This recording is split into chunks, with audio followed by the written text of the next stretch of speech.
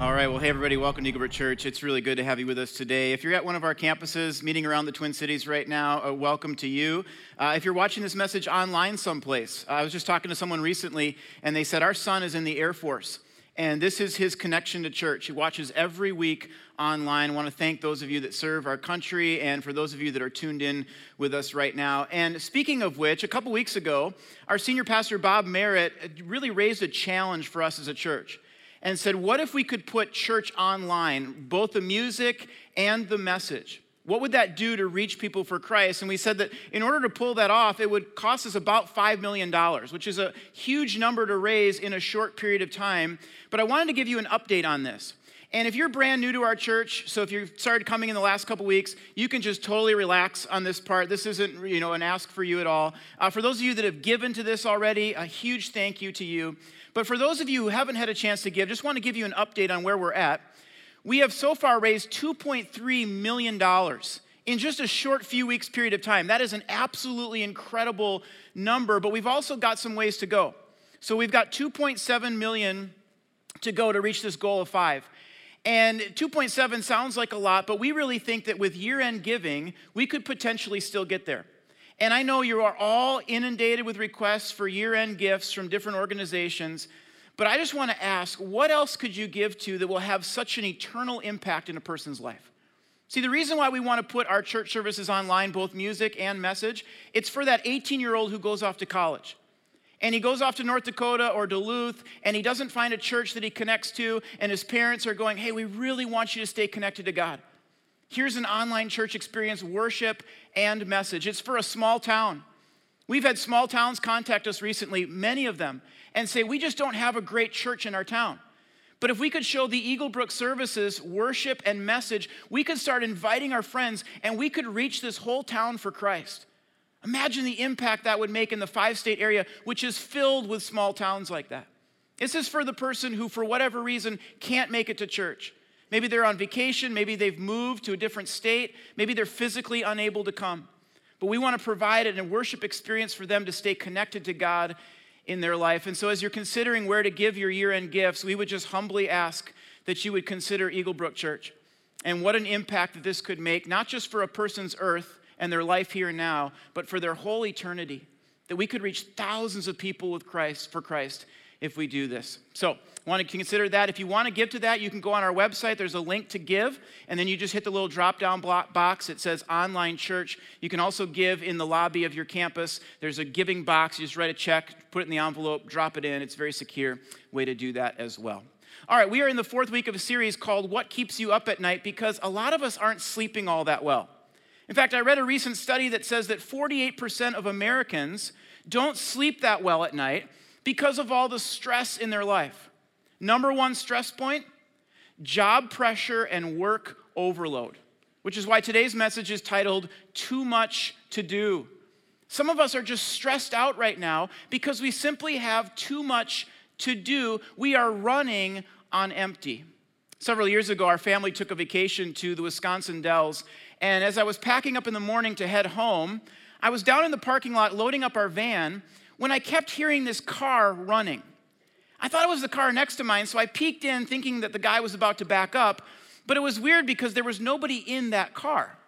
So I went back up, got some more luggage, brought it back down, and I could still hear this car running. So now I'm going, who's the nitwit that left their car running and unattended in the parking lot? And that's when I realized it wasn't the car next to mine that was running. It was my car. Now, I know what you're thinking. You're thinking, oh, you're the person who left the car running. No. This story is way better than that. My wife, the night before, had gone and gotten a pizza. And in her rush to get upstairs before the pizza got cold, and she had all kinds of things in her hands, she accidentally left our car running. That was at 6 o'clock at night. I was loading up the car at 10 o'clock the next morning.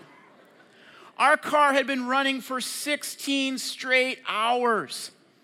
Now, at first, I was just grateful that nobody drove off with the car, right? It was right there for the taking. Somebody wanted a slightly used Toyota Sienna swagger wagon. There you go. You could have had it. But after the relief of that wore off, I looked at the little computer screen, and it said 0 miles till empty.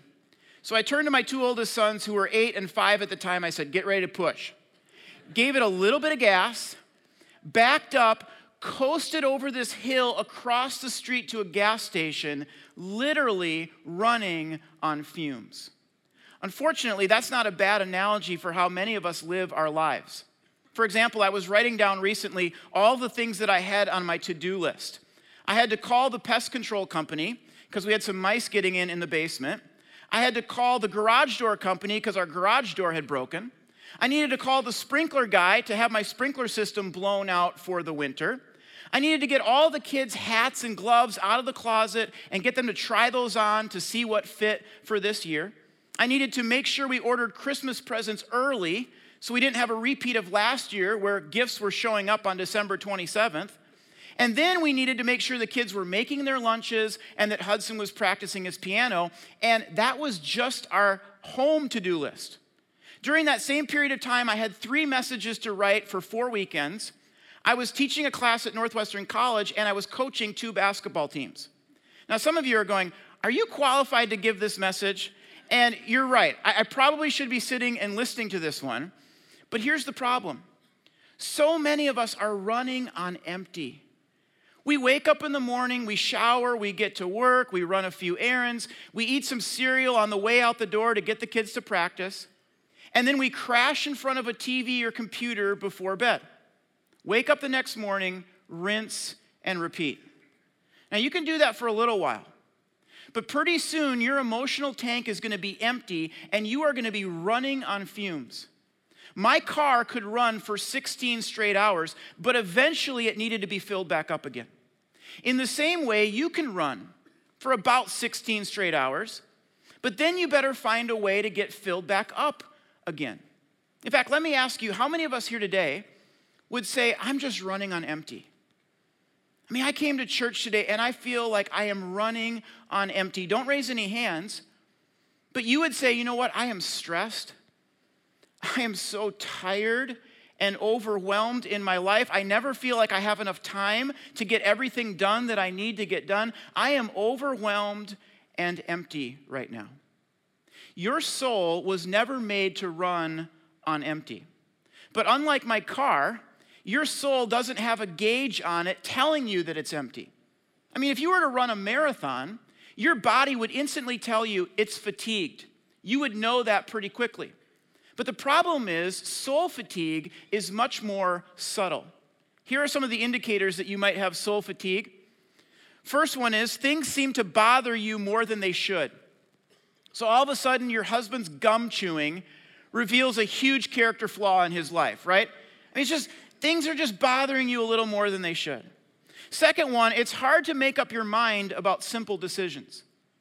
You just find yourself paralyzed, going, I don't know, should we do that? I'm not sure. You're just having a hard time making up your mind. A third indicator are impulses to eat, drink, or spend are harder to resist than they would be otherwise. I mean, I talk to people all the time who say, when I'm stressed, I just eat. Or I just have a compulsion to drink. And the self-control is just not the same. Here's another indicator for you. You just want to escape. Ever felt that way before? Ever thought, I just want to escape. I just want to watch TV or move to a cabin. I just want to escape in some way.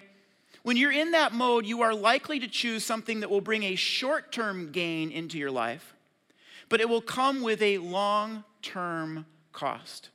Psychologist Roy Baumeister wrote an article about a couple that he was counseling. And this couple, they both worked full-time jobs, and when they got home at night, they were fighting about every trivial issue. And so Baumeister's advice to them was that they should get home from work sooner, which that seemed like strange advice to me. I mean, if you're fighting so much, why do you want to get home sooner? So you have more time to fight? I mean, it just didn't make sense. But what Baumeister discovered was this. They were both drained from the long hours at work. And so they were coming home and they had nothing left in the tank. And so every little thing was irritating them and annoying them. They had no energy for the relationship. It had all been spent at the office. They were running on empty. And that's where many of us find ourselves today. You find yourself running a little bit on empty. In Luke chapter 10, Jesus visits the house of two sisters named Martha and Mary. And I want to read this story to you because I believe there's something here for those of us who might just be a little stressed out or overwhelmed these days. We'll pick it up in verse 38.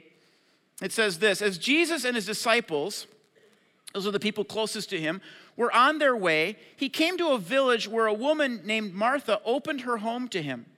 It says she had a sister called Mary who sat at the Lord's feet listening to what he said. But Martha was distracted by all the preparations that had to be made. She was cooking dinner. She was making a big dinner. So it says this: she came to Jesus and asked him, "Lord, doesn't it seem unfair to you that my sister just sits there while I do all the work? Tell her to help me." Now I want to pause here and help you feel the emotion of this story. Because if you don't know this story, if you've never heard it before, or you don't know how it ends, my guess is that you're sitting here going, yes, that is totally unfair. One of the sisters is doing all the work and the other one's just sitting there at the feet of Jesus. And so you're thinking to yourself, how fair is it that one person's doing all the work when their family member isn't helping them out at all? Hypothetically speaking, this would be like, let's say you were cooking a Thanksgiving dinner for 12 of your relatives.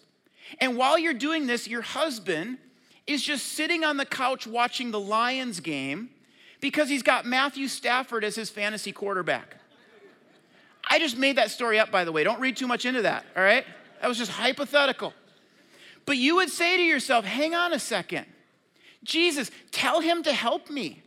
Tell her to help me. And so at this point in the story, I'm thinking that Jesus is going to go, geez, Mary, why don't you get in the kitchen and help out a little bit? But that's not what he says. Look at what it says in the next verse. It says, "Martha, Martha," the Lord answered, "you are worried and upset over all these details, cooking this big dinner, all that kind of thing. But there is really only one thing worth being concerned about. Mary has discovered it, and I won't take it away from her." Jesus begins by saying, "Martha, Martha." And it's important for you to note the emotion here because when he repeats her name, it speaks to an intense emotion. But I want you to hear the correct tone because I don't think Jesus was going, "Martha, Martha, what is wrong?" It's not like that. I don't think Jesus is mad at her. And that's important because some of you are busybodies. You like to clean. You like to clean even when things don't need to be cleaned, do you? I'm a little bit like this. My wife will walk into the kitchen with a cup of water. She'll set it down. She'll turn around, and I'll grab it and put it in the dishwasher.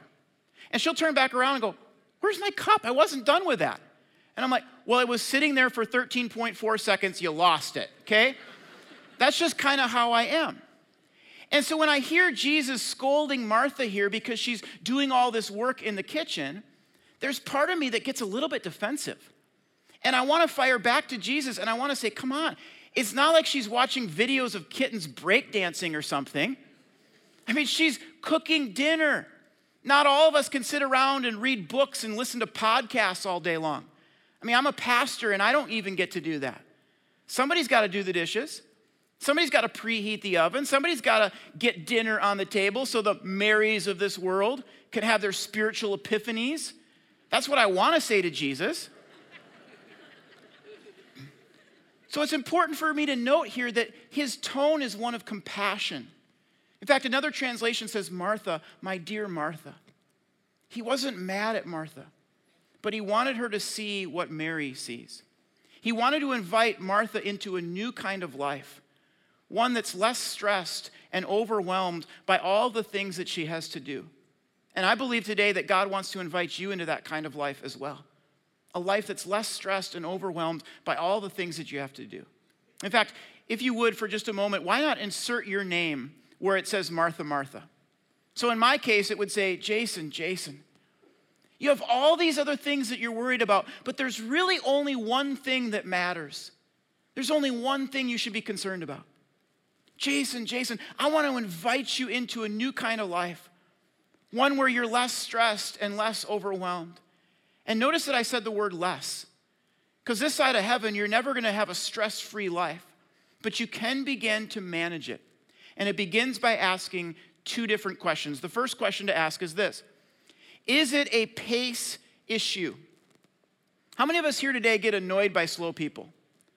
I'd have you raise your hand to that, but some of you would be like, well, I don't know, sometimes. And you'd just be so slow that I would get so annoyed with you.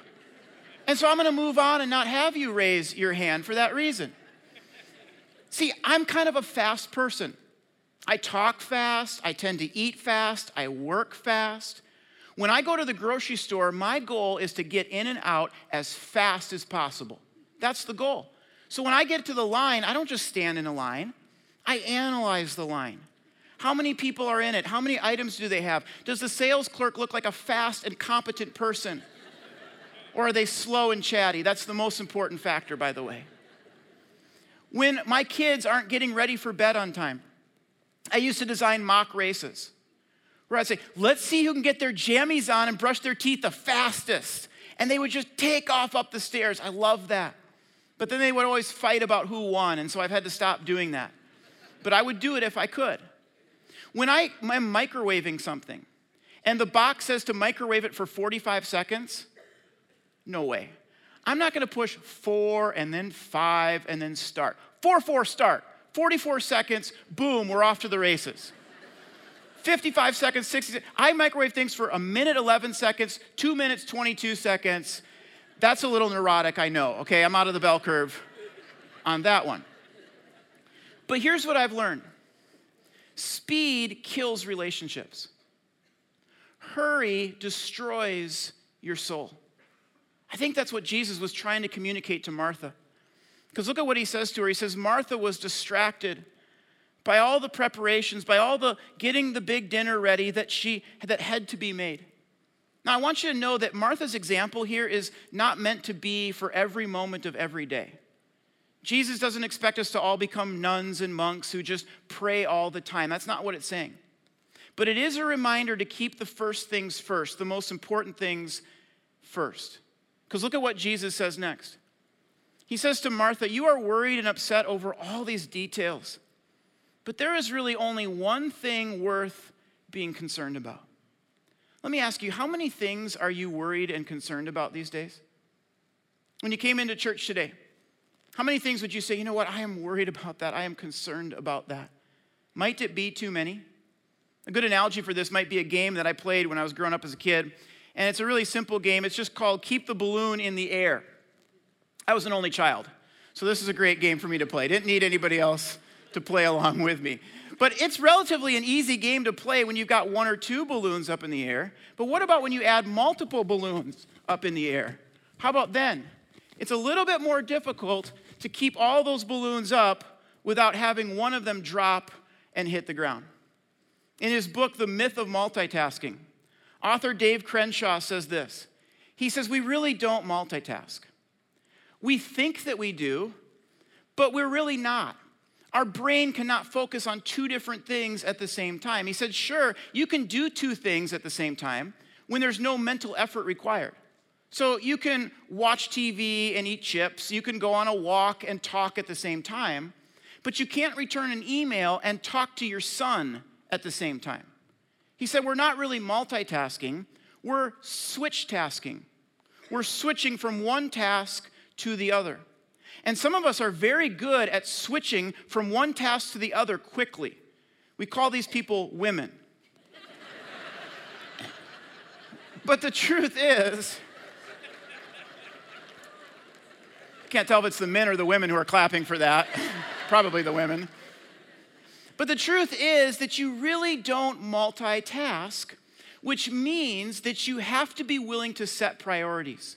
You have to be willing to say no. I used to not understand this, but now I think that I do.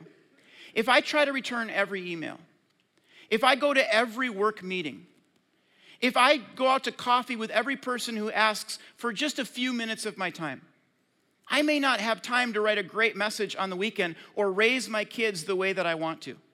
And the exact same is true for you as well. If you go to every work function, if you allow other people to set your priorities for your life, you might miss out on the unique plan that God has for your life. In his book, Crazy Busy, author Kevin DeYoung says this. He says, we don't want to disappoint hundreds of people that we've never met. That's the problem. So he says, we work all night and we ruin the evening of the few people who depend on us every day. Here's the solution to this. You have to be willing to let a few balloons hit the ground. For example, my son Hudson's been taking piano lessons this past year. And he's supposed to practice 15 minutes a day every day of the week. And we're just too busy for that. And so he ends up practicing about 3 or 4 times a week. Well, recently his piano teacher scolded my wife a little bit for this, and Sarah was feeling super guilty about it. But I said, Sarah, it's okay. I'm glad that Hudson's piano teacher wants him to be the next Beethoven. I mean, that's what we're paying her for, right? But let's review our priorities for our kids. God is first. So we want them to be in church every week. We want them to have a time every day where they can pray and read the Bible to themselves so they have a relationship with God outside of church. That's number one. I said, then it's their education. They go to school all day long. That takes a lot of mental energy. Then they come home and they have some homework to do. After that, Hudson loves to play sports, and we value our family time. We value being able to do something as a family and creating family memories together. And then, oh, by the way, let him go down the basement and just goof around with his brother and blow off some steam once in a while. I said, piano is someplace after that. And I'm not going to let the piano teacher set my priorities for me. Now, again, I'm glad that she's passionate about that. I would actually be bothered if she wasn't. But that is a balloon that I am willing to let hit the ground. Let me ask you, what balloons in your life are you willing to let hit the ground? You might want to talk about that on the car ride home today, because it's really different for every person. I mean, I've talked to some people who say, I don't need to have a clean house at this point in my life. In this season, that's a balloon that I'm willing to let hit the ground. Then I'll talk to other people and they'll say, I come home and if the house is messy, I am so stressed out. That's a balloon that I feel like I want to keep up in the air. Now, what's difficult about this is if you and your spouse disagree. That's when you got to talk and you got to communicate and you have to make an allowance for their feelings on that issue. But what is it for you? What are the balloons that you're saying, I got to keep that one up in the air? My job, my marriage, my kids, my relationship with God. And then what are the other balloons that you're saying, it's okay if that one hits the ground once in a while? For some of you, the balloon that might need to hit the ground is social outings. You may not go to every Christmas party.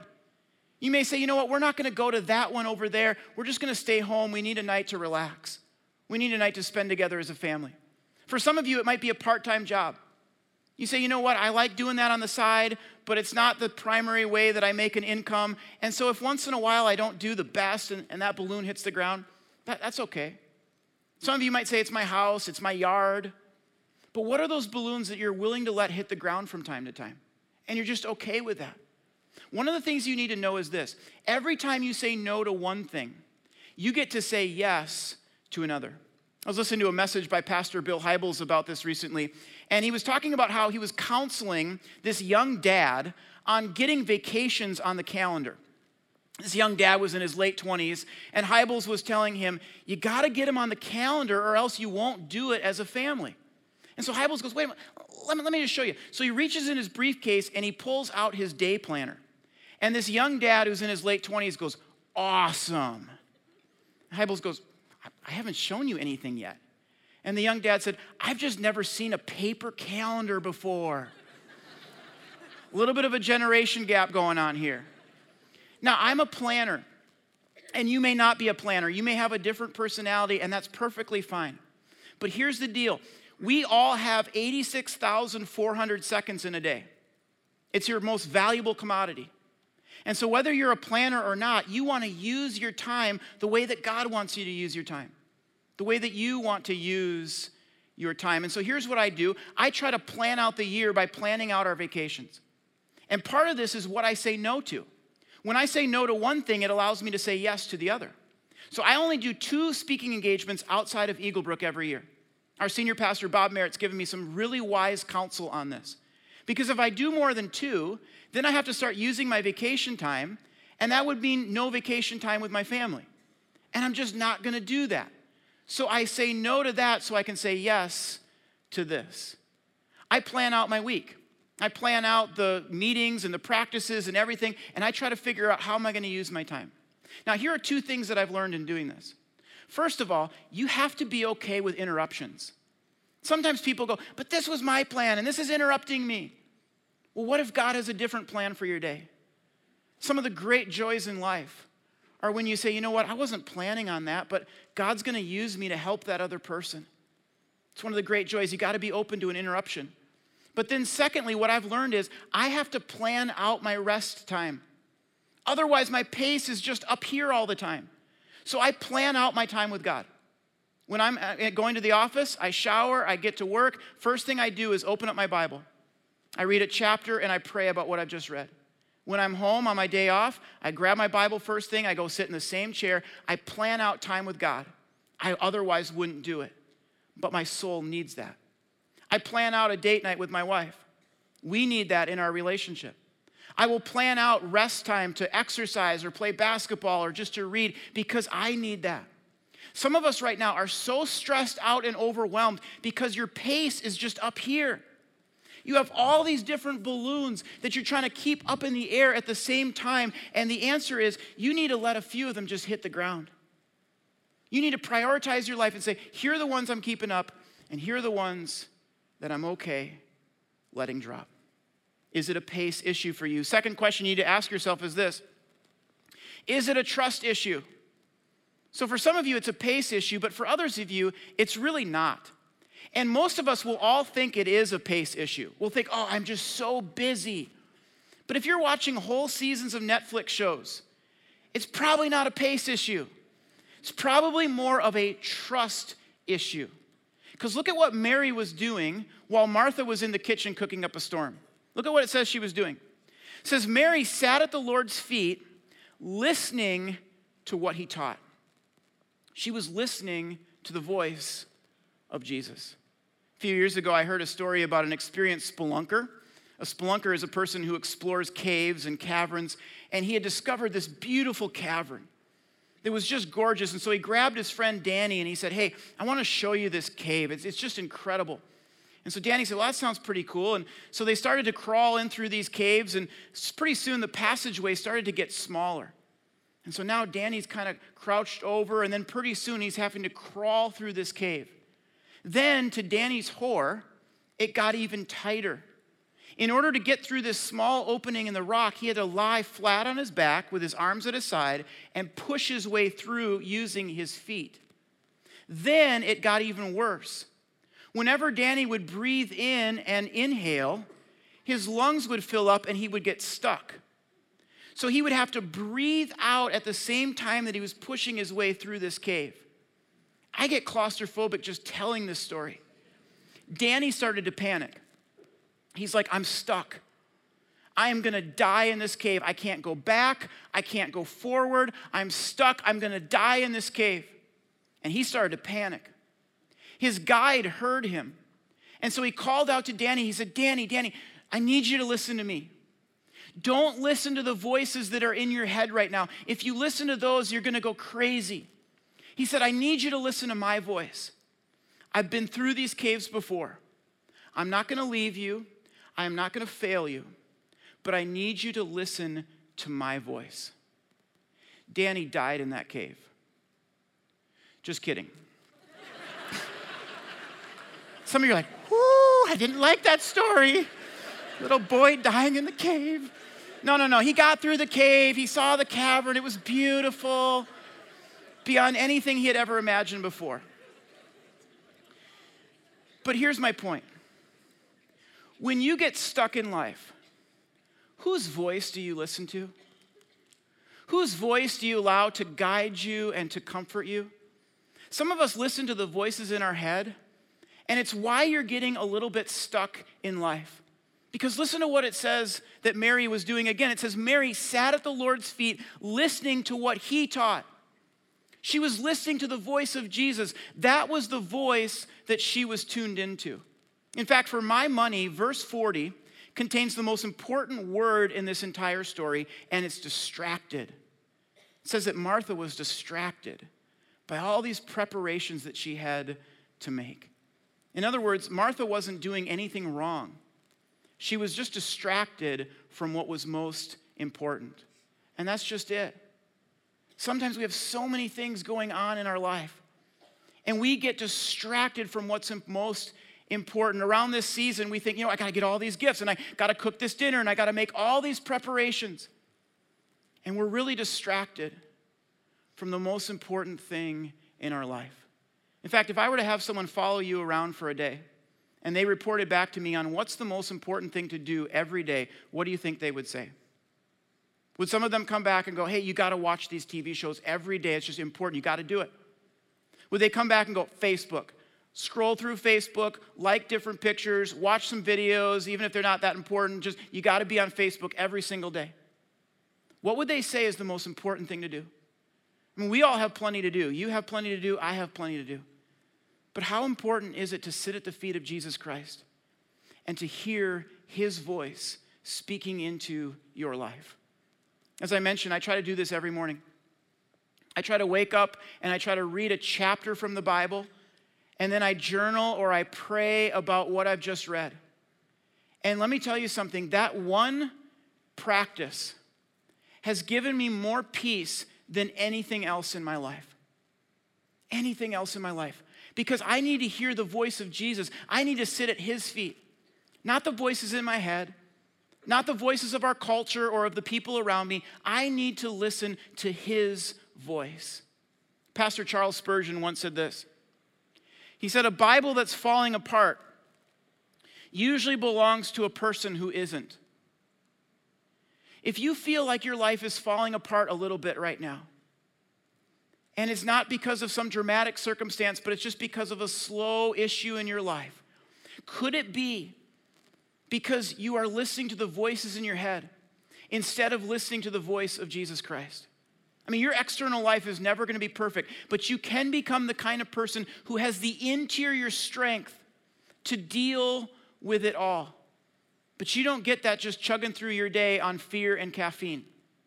You get it when you sit at the feet of Jesus. And this is where things get a little counterintuitive, because this message is about people who are feeling like I have too much to do, and now I'm giving you another thing to do. And so some of you are going, well, great, now I have to add time with God into my already busy schedule. And I get that. Whenever I miss my time with God in the morning, it's because I get to work and I panic. I go, I got to get this message done this morning, and then I've got meetings all afternoon, and I just don't have time to read the Bible and pray because I got more important things I've got to get done. And that's just not true. There is nothing more important than knowing Jesus Christ in your life. That's why Martin Luther once said this. He said, I have so much to do today that I shall spend the first 3 hours in prayer. Now, 3 hours might be an exaggeration. I spend about 30 minutes to 45 minutes. If you're just starting out, I would say 10 to 15 minutes would be great. But I love the idea of this quote. There is a God factor to your time. That when you will put God first in your time and you will spend time sitting at his feet, God multiplies your efforts. You will actually get more done and you will be less stressed out in the process. That's why Jesus said this in Matthew 6. He said, seek first the kingdom of God and everything else will be given to you. In other words, if you will just focus on this one thing, seeking God, then everything else is going to fall into place. If you will worry about this one thing, seeking God, then you will have nothing else to worry about in your life. Here's an exercise for you to do this week.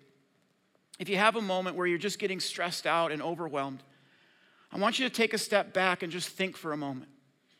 I could spend this next hour, I could spend the rest of this day stressed out and overwhelmed and worried about all the things I need to get done. You could do that, but it's not going to get you anywhere. Pastor Matt Chandler says that worry is like trying to travel in a rocking chair. I mean, that's an image, isn't it? Someone says, where you go? I'm gonna come to your house. Well, you're in a rocking chair. Yeah, but I'm moving, man. I'm moving. No, but you're not getting anywhere. That's what worry is. Worry is moving, but it's not doing you any good. That's why Jesus said, can all of your worries add a single moment to your life? No, they cannot. And so in that moment where you're stressed out and you're worried this week, why not take a step back and say, you know what, Jesus, I want to invite you into this moment. I want to live this next hour. I want to live this day with you. I want to start out the day reading the Bible and praying and sitting at your feet and listening to your voice. And then when I find myself stressed out, God, I want to just pray and say, God, come into this moment. Give me the strength. Help me to rely upon you. We're going to close out today's service a little differently. We're going to close out with a song. And it's a song that we wrote here at Eagle Brook Church for our church. But it's a song that simply says, God, you have never failed me, no, not once. And for the first part of this song, I want to encourage you just to remain seated. And as we sing the song, I want you to have a moment with Jesus. Would you just take a moment, maybe close your eyes, lean forward if you want to, and just talk to God in the quietness of your mind? Some of us, it's been a long time since we talked to God like that. It's been a long time since we had a moment where we just said to God, here are the things going on in my life, and I invite you to speak to me. Invite him to speak into your life that say, God, I want to hear your voice. And God may speak something to you in that moment. You may have a thought, and you may just know that's God speaking into my life. And then as the song starts to end, we're going to stand you. And this will be a moment to say, God, you have never failed me. Not once. And let this be a moment for you to give your stress and your worry and your anxiety to him. And to say, God, if I seek you, if I put you first, you are never going to fail me. As you leave today, there's going to be some tables in the lobby that have a Bible reading plan on it. If you've never read the Bible much before, or maybe if you have, but you just want to plan, grab one of those on the way out. Just give you a short scripture to read for the next 3 weeks. Get into it. Spend some time sitting at the feet of Jesus and listening to his voice, because he will not fail you.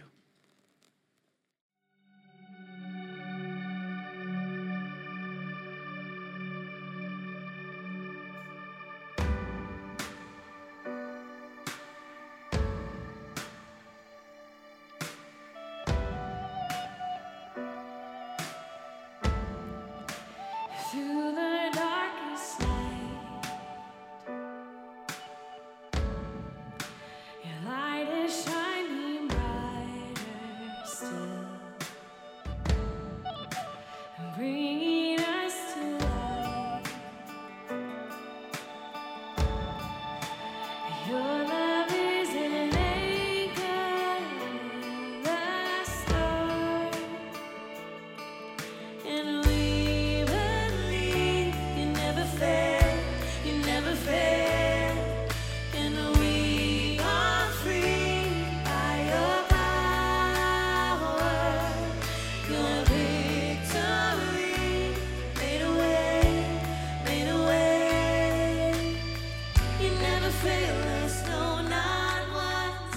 Never fail us, no, not once.